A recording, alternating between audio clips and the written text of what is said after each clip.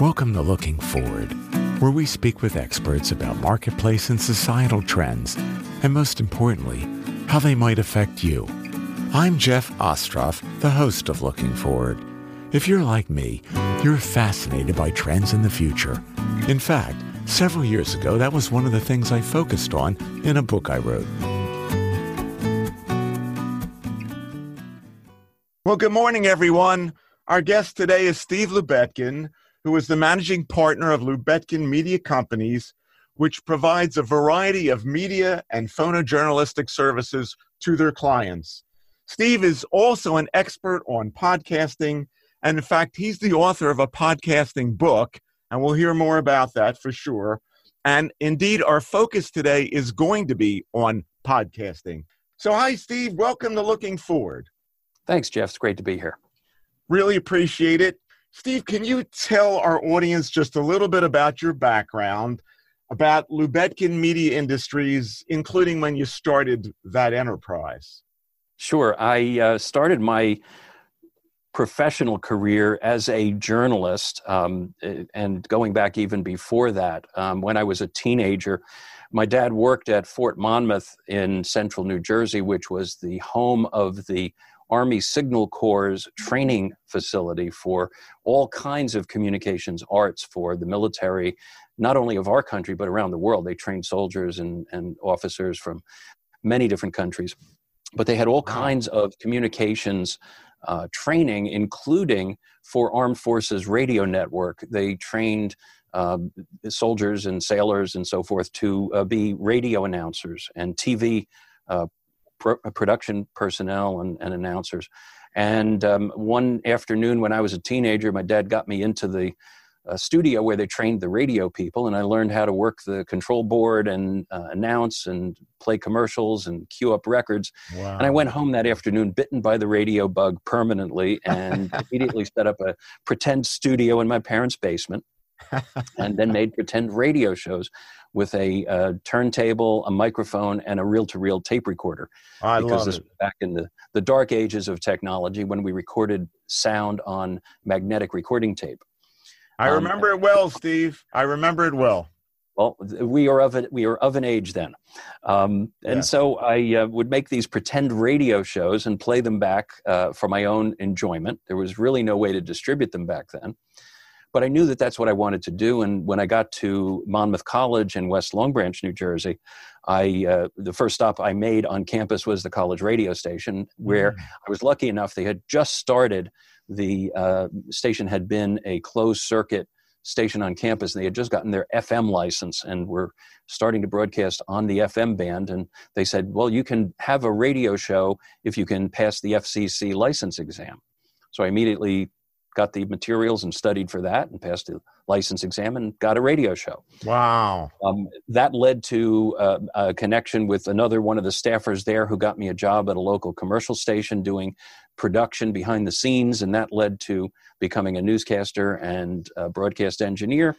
I really loved doing it, but there wasn't a lot of compensation in it. And even today, people who work in radio have a tough time making ends meet. So, I ended up having to leave broadcasting and journalism. I did some time in print journalism as well, and worked for about 30 years in corporate public relations positions in several different industries. I finished my career in the financial services industry, and after surviving two of the largest bank mergers in the early part of the 2000s, I found myself on the outside looking in, and it was time to write a new chapter. So my initial expectation was that I would continue to provide public relations services to corporate clients as a counselor, as a consultant. But there's a lot of competition there, especially from very large PR agencies that have a global footprint and can put boots on the ground in Tokyo on a moment's notice. I wasn't in that kind of a position, so it's very hard to be competitive. Yes. As luck would have it, my wife happened to hear a very early feature on National Public Radio about podcasting, this new thing that was one of the many different social media tools, which at the time we called new media, in the early 2004, 2005 timeframe. And I listened to this. She said, with your radio background, this is what you should be doing. And I listened to it and said, my God, this would be a perfect channel for companies to use to produce their own radio shows, talk shows, interview shows, storytelling shows, but it has to sound professional. Yes. And what I was hearing in the early part of 2004, 2005 was very amateurish shows that reminded me of how I sounded when I did my first college radio show. Awkward, not knowing what to talk about and what to say. Too much reference to the equipment in the studio. This is my microphone. I'm having a wonderful time pushing these buttons. Nobody cares about that. But what people, and particularly corporate executives, right? Because what they want is to change or to move the needle on their audience's behavior. So if it doesn't move the needle in terms of sales or customer appreciation for a company's expertise, then it isn't worth doing. And if it doesn't sound professional, then they're not going to buy it. And so I knew I needed to bring my radio skills up to the 21st century, learning how to record and edit and produce digitally. So I had to first learn how to do that and then acquire the gear to do that. Yes. And that meant, getting the right microphones, getting the mixing boards, all of the things upgraded from, where my technology skills were from way back when. And so I did that. And fairly early on in 2005, we started getting clients who wanted to produce podcasts. And we started producing podcasts for corporate, trade association, nonprofit clients. And within a couple of years, people started asking for video because video was becoming much more popular.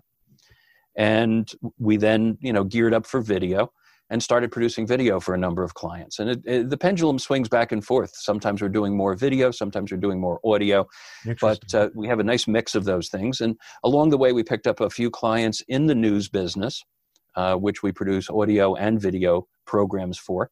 And so, we have that focus as well as the corporate focus, and it gives us a nice mix of different disciplines to produce content in. Yes.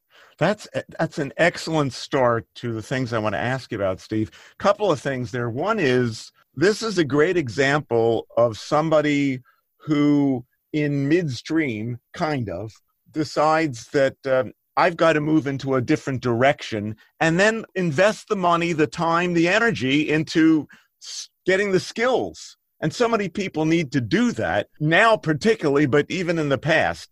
People let go or something happens with their job, and I commend you for doing that. I think it's just wonderful. The other thing is you're saying we, and I just wanted to ask you, when you started, which I'm guessing was like 2005, 6, around that time, were you pretty much Steve Lubetkin all alone, or did you have somebody that was working with you?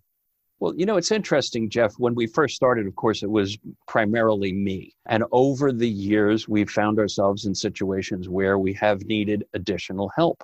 Yes. And that actually led to the writing of my book with Donna Papacosta, which we can talk about. We will definitely talk about that. Is the ability to find people thinking about podcasting and video podcasting the way I think about it, which is as a business service rather than as a way to become a celebrity. Yes. For me, it was serving the clients by being able to produce what they needed produced when they needed to be produced. And from time to time, it doesn't happen a lot, but from time to time, we found ourselves double booked. And on one occasion, even triple booked. Wow. And I needed to tap other resources. And we've been able to do that by reaching out to some of the services and some of the other professionals who are out there.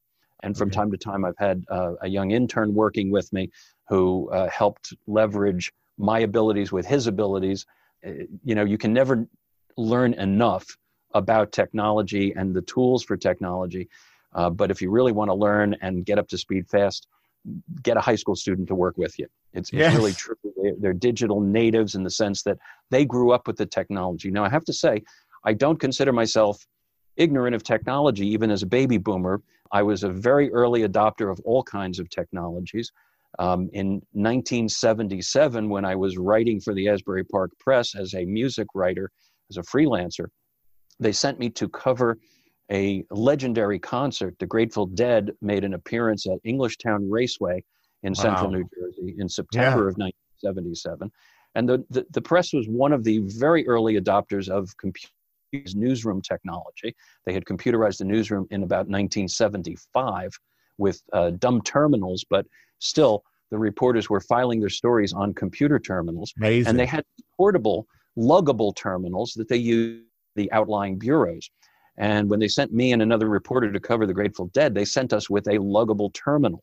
Wow. And as far as I can tell, it's the first time a rock concert was ever covered with a portable computer of any kind, 1977. That is and it was amazing. a challenge for us to do that, but we managed to file stories from the concert that appeared in the next day's newspaper. So that's amazing. Neat.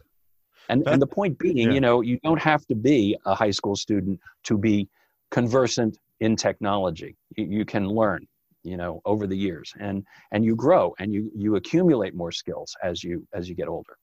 I couldn't agree more. And this reminds me of oftentimes, I can't say always, Steve, but if something negative happens, there could also be a positive to come out of it. And COVID-19 is a terrible thing. However, it is causing some people who may be technology resistant to have to use something like Zoom, and that may just give them a little bit more comfort and confidence to go a little deeper in. And that's, again, trying to look at the positive side of a pretty awful situation. The other thing I wanted to mention to you that you reminded me of is years ago, I wrote a book. And I interviewed a guy. Actually, he was a man I knew. I didn't interview him for the book, but I met him in my business. And his name was Tony Mazur. He has passed. But Tony once said to me, and he didn't invent this expression, but I'd never heard it before. He said, by yourself, you're limited. With others, you're limitless. And that always stuck with me. You can only do so much by yourself, but there are times when you need to find other people who might be able to help you to move something along. And you have had to do that at times, clearly, when you've been fortunate enough to have double bookings or triple bookings or whatever. Let's move along to the podcast thing, because that's really why we have you here. We could talk about a lot of things. You have tremendous expertise in communications. But I'd like you to tell us a little bit, Steve, about your own podcast, which is Lubetkin on Communications. And as I told you in a prior email, you have a great voice. I'm getting out of the business because you have a great voice. So I'd like to know when and why you got into podcasting. You know, when I first started podcasting for clients, you have to have something to show people to demonstrate your capability. So I launched the podcast originally, and I started an early blog on Blogspot, the one that most people use, the Google blogging site, which still is in existence. And then I switched over when my internet hosting company started offering blogging, and I changed the name because I started a different blog, and I called it Lubetkin's Other Blog. And nobody ever asked me why it was called that. So I guess it was kind of, you know, like one of those college radio references that nobody cared about. But I then changed it to make it sound a little bit more, I think, professional, and to kind of leverage my background in public relations and communications. And the focus of the Lubetkin on Communications podcast is really on talking to people who are leading lights in communications, whether it's public relations or corporate communications or journalism, and then, you know, being able to disseminate that. And part of it has been going out and recording panel discussions with, you know, usually the trade associations in the communications industry, whether it's the Public Relations Society of America or the International Association of Business Communicators, IABC. Sure.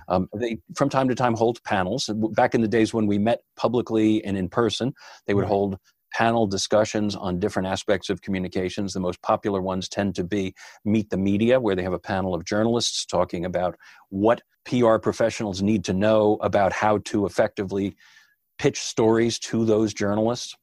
And I thought, you know, those things take a lot of work to put together, and they're very often lost once they're over. They're not captured. And so why not capture them as a podcast and then just present the panel as a tool? So a number of the episodes are panel discussions like that. Some of them are even panels on which I've been asked to appear. So I get to not only host the podcast, but also appear in the panel. Yes. But a lot of them are interviews with people that I find interesting in the communications field. So most recently, one of our interesting interviews was a fellow named Charlie Cradaville. Charlie is a community activist and journalist in New Brunswick, New Jersey, up in Middlesex County. He started an online journalism site called New Brunswick Today, and he's broken a number of stories about waste and greed and fraud and inefficiency in municipal government, including up to the point where someone gave him a water meter from the Municipal Water Authority that had been taken from a business and appeared to have been tampered with so that it would not register any water consumption. He was writing had to do with, that whether some businesses were getting special treatment from the municipal water utility. And it led to the local police department actually obtaining a court order to seize the water meter from him at the newspaper, at the news organization's offices, which he live streamed on Facebook so that everybody could watch him having the conversation with the police officers as they came to serve a warrant on a newspaper. Questionable in terms of its First Amendment validity to do something like that. Yeah. The court erred, I think, and the police erred, I think, but, it made for very dramatic live television, too.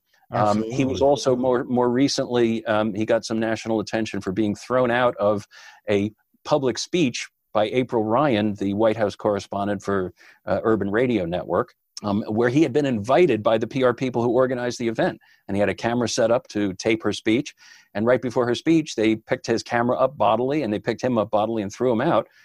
And the camera was still running, and he captured it all. And there were other cameras running that captured it. And he got a lot of attention for how poorly he was being treated at a journalist's speech as a journalist. He was there covering this. So that was an interesting interview.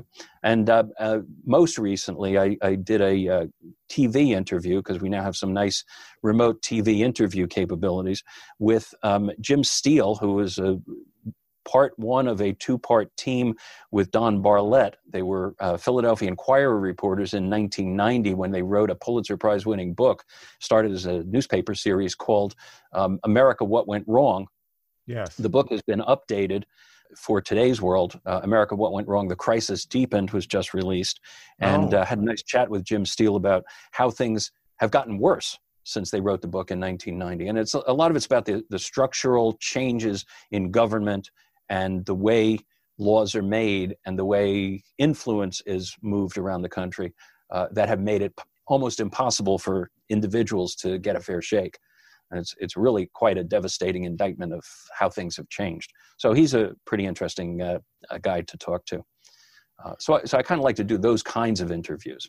Well, it sounds like a great podcast. How often does Lou Betkin on Communications run? I mean, is it like a once a week thing? Is it as often as you feel like running it? How often do you do it? I'd like to say it was on a regular basis. It tends to be every couple of months or so, depending on the run of other things. It's not easy to book guests and produce and edit podcasts for yourself while you're trying to meet the needs for clients. And in particular, over the past 4 months, the client needs have increased. The need for remote production has increased. Sure. The number of clients looking for remote production of virtual video events has increased rather dramatically. We're doing more video live each week than I had ever done before. We went for several years without doing very many live streamed productions because of the complexity. But now the technology's improved. Our capabilities have improved, and I can do it literally without leaving the studio. That's terrific. And we're going to make sure at the end that we let people know how to access all this great stuff, including the podcast that you're producing. Again, we're back to, I guess it was the Chinese, same word, crisis opportunity. I see, too, there's a greater interest in remote voiceover work now. You can't go into a studio, so it's the same kind of a thing. One of the things that is obvious about certainly even the beginnings of your career, Steve, is that you have been at the start of some kind of trend, whether it was when you got to Monmouth and they're starting a station, okay? And then the Grateful Dead concert, and there you are with your computer, right? And then in way before most people, you were getting involved with podcasting and blogging and that sort of thing. Looking forward is all about trends and how they may affect us. and the opportunities they could possibly create for us. So in that spirit, I wanted to ask you about podcasting. How has the industry grown, which I'm sure it's grown over the past 10 or so years? What changes, Steve, have you seen in podcasting, in the business of podcasting over the last 10 or so years? Can you speak to that, please? I think one of the biggest things we've seen is the wider acceptance of podcasts as a form of mass communication. And unfortunately, what that means for a lot of people is the arrival of major media companies with a lot of money to spend and professional broadcast studios who are in a lot of ways sucking the oxygen out of the room for smaller podcast producers. When people started doing this, it was very much like a hobby for many people, but it was a hobby where they had this dream of becoming popular, building an audience because of what they did, their talents, their expertise, whatever, and becoming therefore successful in a financial sense, successful in a celebrity sense, and so forth. It's a lot harder for people to do that now. There are satire websites who often, joke about the fact that there are, 7 billion people in the world and there are 8 billion podcasts. Okay.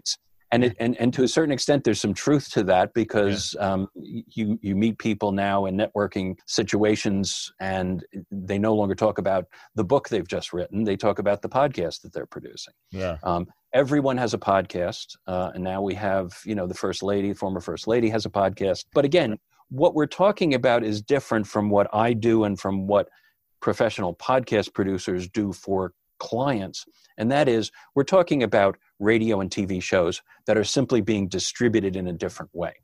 What Michelle Obama is doing, with all due respect, I think she's wonderful. It's a great thing to do. It's a radio show and it's being distributed as a podcast. And a lot of the things that are being produced and being sold as podcasts are being produced by major media companies in the same studios where they produce cable news shows and documentaries and all the other stuff. So they're working with the same professional broadcast equipment. I think the challenge for most podcasters at my scale is to get enough equipment, get good enough at editing and producing to make it sound professional, and then get it in the hands of your clients to help them use it in their marketing and communications activities in a way that helps put them in the best possible light. It's really not about building a huge audience. Many of our clients, the universe that's interested in their products is very small because they're businesses that sell to other businesses with very unique, distinct business-to-business products. Well, when you talk about competition, I would like you to delve into that just a little bit further, Steve. So there are the individuals whose aspirations at the very beginning when this all started and even to this day were to have their own podcast. It was a hobby of sorts, but also they hope maybe would generate into a bigger business or lead to business and other things they were doing. And then there are the people like you have your own podcast, but you also produce podcasts for companies to help their businesses. Is the competition that you're speaking of in both areas? You're having more competition against other companies that are doing what you are doing, and they're big behemoth companies, or is it for the people who are starting or have their own already existing podcasts, doing it for themselves to a larger audience? Where's this competition? Both places or just one of those areas?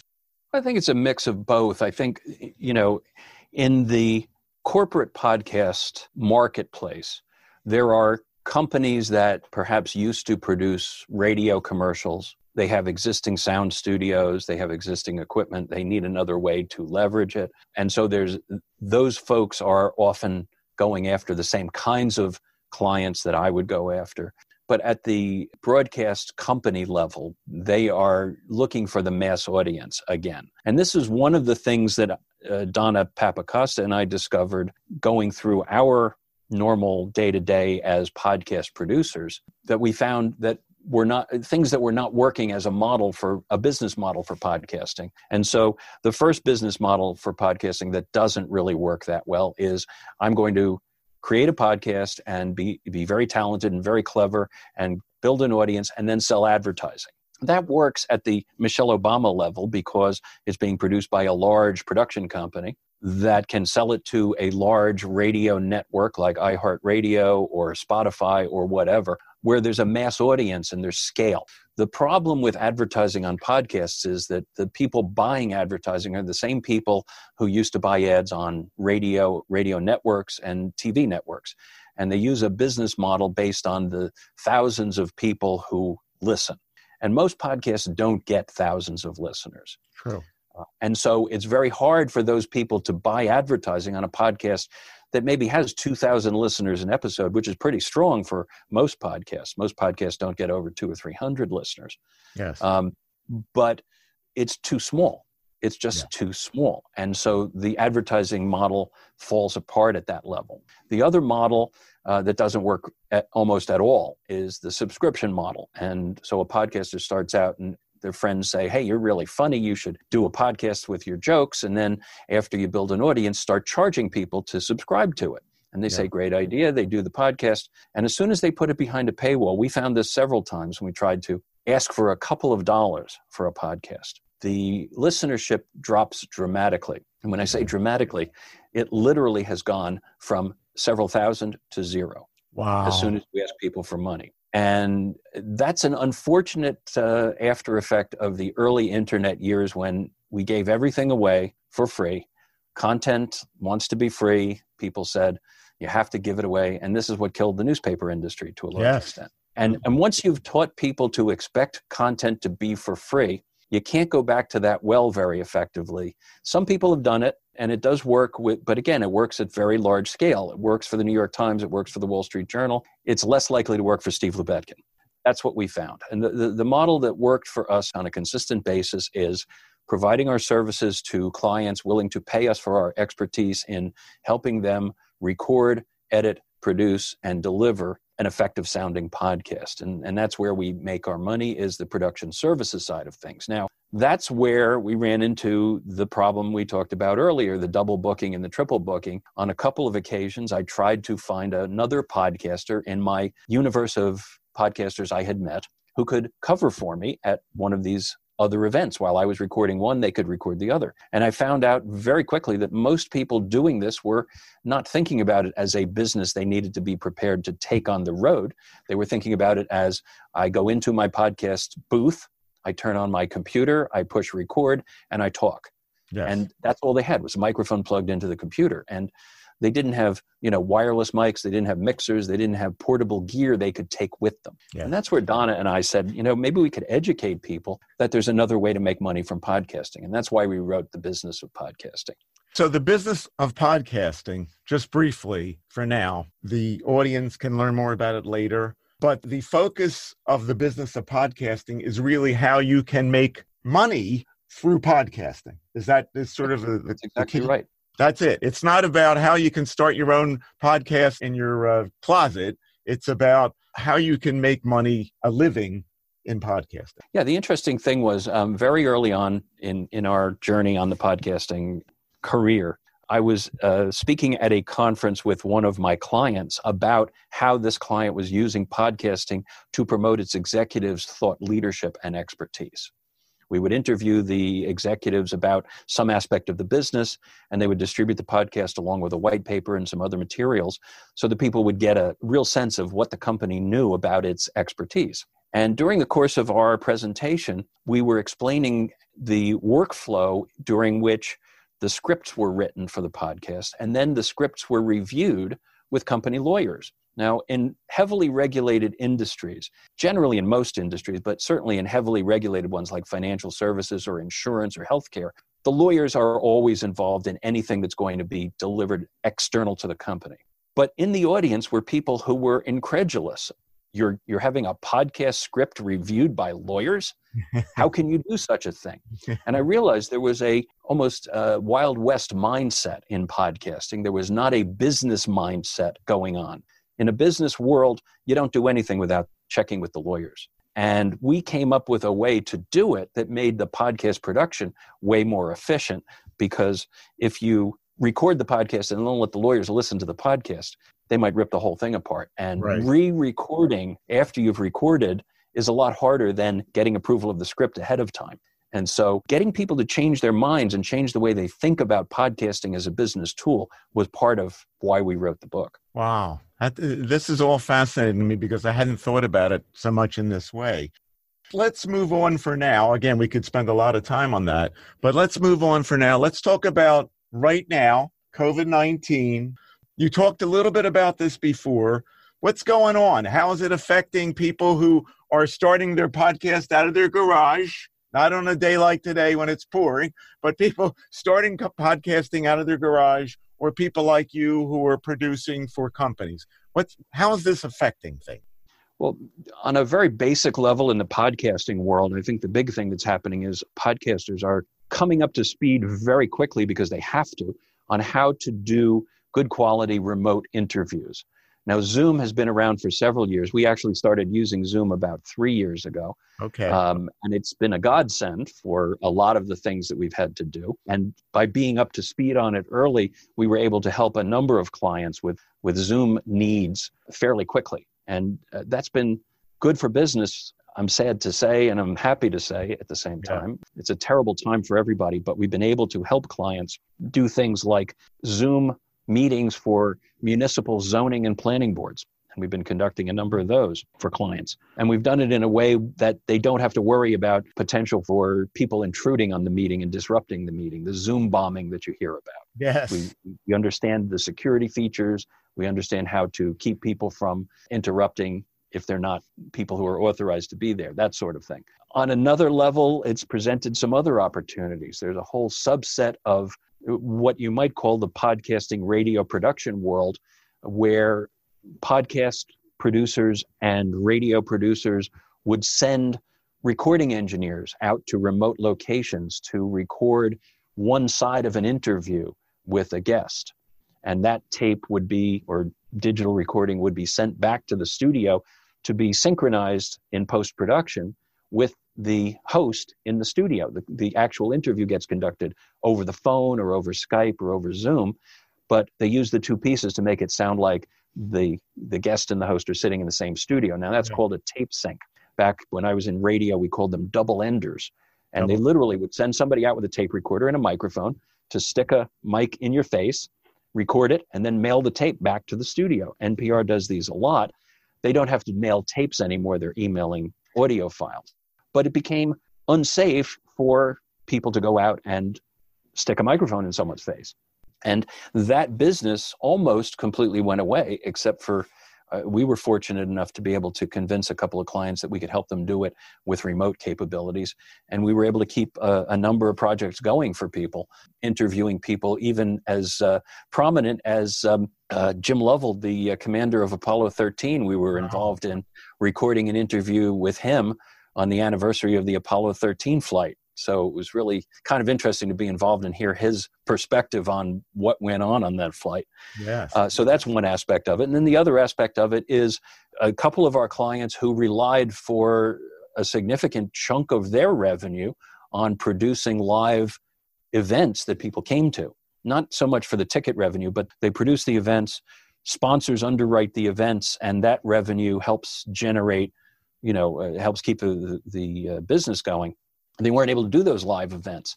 And we were able to come up with a video solution to allow them to do live streamed events with guests, panelists from remote locations, and mix it as if we were mixing and producing a cable news show with multiple talking heads on the wall behind Jake Tapper. So it's kind of cool to be able to do that from my studio and see how the business has grown and morphed and changed. And so we were able to just adapt. So it's been interesting. It's been a lot busier. And of course, a lot of the changes, a lot of the things that are going on. We're members of a local synagogue here, and I'm helping the synagogue produce the religious services for the entire High Holy Days season coming up in the fall. There will not be a live event for people to attend. It'll be a pre-recorded service that we're putting together right now by taping the segments, and we'll be putting it together as a continuous service for people to watch. Now, let me ask you to talk about, again, we're still with COVID-19, Steve. What about the individuals who are involved in podcasting, not the businesses like yours. Are more people starting podcasts, or people not getting involved or dropping out of them because people aren't subscribing? These people find there's no way to make a living and they need to make a living. What's happening to those individuals who produce self-produced podcasts and that sort of thing? What's happening with that? As near as I can tell, people are continuing to produce podcasts. Certainly, okay. People have some additional increment of time on their hands more than they had previously because they are home. They don't have a long commute, so there's extra time and there's a lot more consumption. People are looking for interesting things to consume in terms of media content. There's a lot of binging on streaming services and cable TV, but people are getting tired of that and looking for other things. We're seeing an increase in attendance at Zoom events over and above what you might expect in a normal environment. My wife and I are attending a film festival that in previous years has been in a theater. You buy the tickets for the movies, you go to the theater, you see everybody from the community, and you watch the movie and maybe talk with the director in the theater. Sure. They're now doing those as a streaming approach. They're giving you access to the movies online. You watch the movie, and then a couple of days later, there's a Zoom conversation with someone connected to the movie. So there's all the different ways that people are using it. For the individual podcasters, I think some of them are finding ways to record with co-hosts remotely that they never used before, so they're learning new skills. Some of them are recording by themselves. They're adapting, they're changing, they're finding new things to talk about. So, as they say, necessity is the mother of invention, and everyone is learning new skills. We're learning how resilience hasn't been a part of our infrastructure for a long, long time. People working at home are discovering, like I discovered 15 years ago when I first started my business and started working at home. I would be preparing something for a client and say, I don't have a 3-hole punch. And I'd be off to Staples to buy a 3-hole punch, something as simple as that. Right. Early on, it was, I need a fax machine. Yeah. Yeah. Nobody needs a fax machine today. Right. But office equipment, little routine things that you take for granted in the office that you don't necessarily have at home. So people are learning that they really needed to have more prepared and stored and ready to do this. And, I say to people, I've been preparing for this for 15 years. I had paper clips, I had rulers, I had paper cutters, and all that stuff is already there. So basically just turn on the lights and come to work in the morning. And I'm blessed that I'm able to do that. Yes, you are. You're blessed, but you have the necessary skills that are required for this kind of environment. And you did make a good point there, Steve, which is whether it's in this environment or in our lives in general, adaptability, flexibility, resourcefulness, these are all critical things. We ask you to put your forecasting hat on. Looking forward is looking forward in an upbeat way, but it's also looking forward down the road. Nobody knows. A year ago, you and I'd be talking, the word COVID-19 would have never entered into our discussion. So with that caveat, as you look forward over the next several years, I would certainly hope after COVID-19 is behind us, what are you seeing? What do you think might happen in the world of podcasting? Not only on the business side, but we've got a lot of individuals who aren't going to be doing what you're doing. So what are you seeing over the next several years that could happen? I think that, as it always has, video is going to continue to grow. I think more and more people are going to want to put their feet in that water. The tools are becoming a lot more affordable to do video production and to do live stream videos. More people are doing Facebook Live videos or YouTube Live videos, and they're enjoying it, and their audiences enjoy it. And I think we'll see more of that. I think we'll also see a national reckoning around delivering and distributing higher speed broadband to people. I was shocked to learn that the official U.S. definition of broadband internet is about 100 megabits per second. And that is relatively slow compared to what broadband is in the rest of the world. And it's not widely distributed either. We're probably around where the U.S. was in 1920 or 25 when it came to telephone penetration in terms of internet penetration. And we're at a point where access to high-speed internet ought to be considered a utility. It ought to be something that there is, 100% coverage. And particularly in communities that are economically challenged, where there have been racial inequities, there needs to be some kind of an infrastructure put in place. And I think we're going to see more of a conversation about that in the very near future as school districts wrestle with the idea that they probably won't be able to reopen as quickly as they thought they would. And they're going to have to provide education to people who may or may not have access to internet and computers. And they're going to have to figure out how to deliver that. So we're going to see more of that coming down. We're going to see higher speeds. We're going to see new technologies. And we're going to see new and interesting ways of people disseminating content. I think news reporting is going to change rather dramatically. One thing that I think the news networks have rediscovered is that the video doesn't necessarily have to be shot with a $40,000 camera. And I have friends in the business who are carrying $40,000 cameras and, Wow. make a good living doing that. And I love them. But I think, if I can produce stuff with the gear that I produce stuff with, and if they can do interviews on CNN with people who are on Zoom or webcams of some sort, there are going to be less and less crews going out in the field.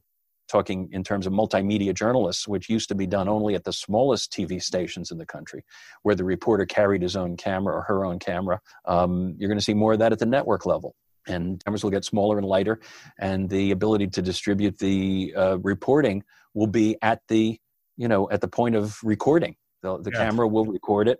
They'll do a light edit in the camera, and it'll be uploaded, and it'll be on the satellite or on the internet before they leave the scene.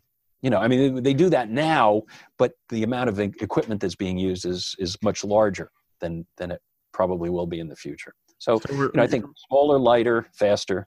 And more virtual. Sounds like more virtual is what you're talking about. I think so, and I think that even when we get to a point where we broadly agree that it's safe to go back to face-to-face functions and events, people are still going to want that virtual option. And this was one of the reasons why I thought podcasting would always be successful is, some of the events I was recording, these panel discussions, they would draw a business panel with leaders in different sectors of industry, would draw 300 or 400 people to a Chamber of Commerce event. But there were probably twice as many people who wished they could have been there. But that morning before they left the office to go to the event, the boss said, "Hey, I need you to stay here and do this contract." And they couldn't go. Even though they knew they were missing the networking component of that event, rubbing elbows, exchanging business cards, there was content being delivered in the panel. Yes. And if they could at least see what the panel talked about, that would be a plus. And we're seeing a lot more of that, I think, and you will see more of that people expect. You can't just go back to having, your zoning board meeting on Tuesday night at 8:00 at the Borough Hall. You have to have a Zoom that people can look at it from home. To your point there, I take classes, lifelong learning classes. We were all Zoom last month, and we're going to be all Zoom for the fall. It's the first time that we're going all Zoom for the fall. And I sent a notice out to friends of mine who normally wouldn't be able to go to where I go at the University of Delaware, but they may have access if they can get in and get registered ahead of somebody else because the space is limited. And one person wrote to me and the person said, I don't particularly care for Zoom type classes. I like to go in person. Well, I do too, but this is the world we live in. And I think it does open up the tent a little bit wider for more people to participate. And even though you don't get the networking benefit as much, there's no question, you do get, as you pointed out, the content. So absolutely correct. The accessibility is greater. Yeah, it's funny. I almost 30 years ago when I decided I needed to check off the MBA box on my experience list, I was commuting to New York City 2 hours each way on the bus. And it wasn't practical for me to find school where I would have to sit in a classroom to take the classes. And I looked for some way to do it remotely. And the only option at the time was a place called the University of Phoenix, and they had an online MBA. They accepted transfer credits. Most of the credits I had earned in a sit-in-the-classroom program at Rutgers University, they accepted. And I ended up doing my MBA on a laptop computer on the bus back and forth to New York at a time when there were almost no schools in the country that had embraced online learning. The few mainstream schools that had online courses would allow you to take the course, but you must come to the campus for 2 weeks during the summer. For what, I don't know, but they required that. But I did the MBA at Phoenix in 1992, another early adopter thing. Yeah. And I worked harder in that program because of the participation requirement for the grade. I worked harder in that program than I worked when I sat in a classroom. Wow. There's another great example of, you mentioned early adopters, but it's also having the ability to get onto something at an early stage. And whether it's a stock or it's a specific business opportunity that you're pursuing, it's a great thing when you can sense something and take the step. It's not just sensing it, it's taking the step.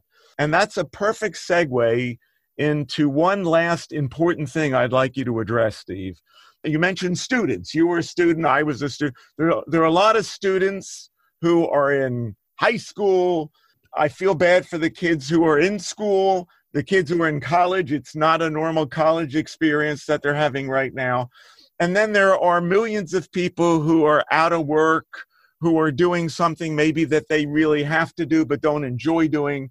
And then there are people who, in some respects, like me, are fortunate enough to get involved in second careers. So what I'd like you to talk about is, for those individuals, and there are different kinds, so there may be different answers to this, what opportunities do you see for those individuals in the world of podcasting over the next 5+ years, COVID and beyond COVID? Where do you see opportunities? You've been a great one at getting involved in these trends. Where do you see opportunities? I think there's certainly opportunities in producing, engineering, recording, editing podcasts. One of the areas that I don't think gets enough attention, and I need to kick up my skill set a notch, is in what they call sound design. Some podcasts that are storytelling, narratives, dramatically interpreted, documentary-style podcasts require an enormous amount of sound design, meaning sound effects between segments, music beds between segments, how those things get woven together to tell an effective audio story in a way that's pleasing to the ear, as well as content rich. And I think, people who have that kind of expertise and talent are going to be in demand, because as we move forward, more and more companies are starting to realize that, as I like to say, being the media is something they have to do. And so being the media may mean, for some companies, some have tried it and given up on it, some have tried it and haven't continued to invest in it, but being a media company, producing media as if they were a news media organization is going to be a positive thing for them, and they're going to staff that up. Up to now, they've been reluctant to make that commitment because it's not central to their business, and as frankly, revenues fall when you have a disastrous economy.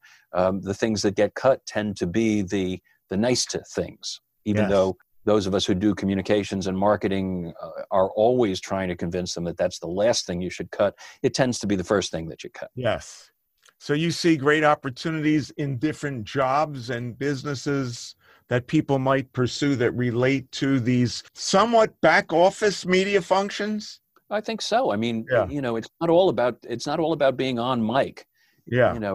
Even in the movie industry, the good jobs are not being actors and actresses. The good jobs are being, camera operators and directors of photography and sound engineers and gaffers and lighting people. Those are where the consistent jobs are, where, you can make a career and make money and be in the industry. So even editing sound for video games is going to be huge. Wow. It already is huge.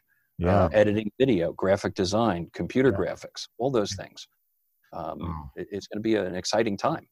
Yeah, I think so. Certainly in this particular industry, I think a lot of potential there.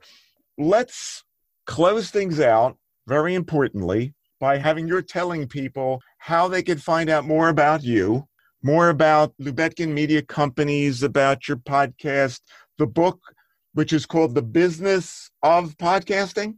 That's right. The Business of Podcasting, How to Take Your Podcasting Passion from the Personal to the Professional. Okay, that's a great title. So how do they find out more about you and all this other stuff, Steve? Okay, so for starters, they can visit our website, which is beingthemedia.com. Beingthemedia.com. And if you want to write to me, you can use steve@beingthemedia.com. That'll work. For the book's website is thebusinessofpodcasting.com. You'll see information about the book, about me and Donna, some podcast interviews that we've done. There are also some checklists and downloads there, excerpts from the book, like what a podcaster should keep in a go bag in the car. So if you need to go podcast remotely on a moment's notice, you have equipment ready to go with a checklist of what to keep in that bag. And then follow me on Twitter as Podcast Steve. I think those are the easiest ways to get us. If you want to look at our news content, we have a separate news division we set up a couple of years ago called statebroadcastnews.com. And that's the site where we post most of our content that is either newsworthy or news stories or produced for news organizations. Okay. And also, just to clarify, the book, if somebody is more interested in just hosting a podcast, they're not looking to grow a big business in it, is there information for them in that book as well? There's a little bit of information about equipment that we found useful and tools that we found useful, but our focus is not teaching people how to be podcasters. Our focus is on telling people who are podcasters, here's a way you might consider making money from podcasting, but it's not what you think. You may think you're going to make it from being rich and famous, or being famous and then being rich, but a more realistic approach to how to run a podcasting business. So to that extent, somebody, when we look back on these opportunities, it could be a great book for somebody who's looking at a career or a career change and seeing how they might get involved in the podcast business, as opposed to it being kind of a hobby and all that sort of thing. Yeah, there are literally hundreds of books that teach you how to plug in microphones and use mixers and record a phone call over Skype. That wasn't our goal. Our goal was to say, here's a business model. If you know how to produce podcasts, here are the things that you will need to do if you're going to run a podcast consultancy. Yes. And that means, how do you figure out what you're going to charge people, legal agreements, contracts, estimates, when do you invoice people for work? You know, the kinds of things that people need to know to run a business, but looking at it through the lens of podcast consultancy rather than I'm a podcaster, I'm going to be famous. Yes. Steve, this has been very enlightening. Thank you so much for all this information. You're a perfect example, again, of somebody who's seen trends early on, gotten on the bandwagon when it wasn't really filled with other people, and has made a great career out of it. We really appreciate your being on Looking Forward. Thanks very much, Jeff. It's been great to be here. You're welcome. Thanks for listening to this episode of Looking Forward. I hope you've enjoyed it and learned something. I also hope that you'll tell others about our show. If you have any comments or ideas for future episodes, please contact me at my website, jeff-ostroff.com. That's jeff-ostroff.com. This is Jeff Ostroff, inviting you to join us again next time on Looking Forward.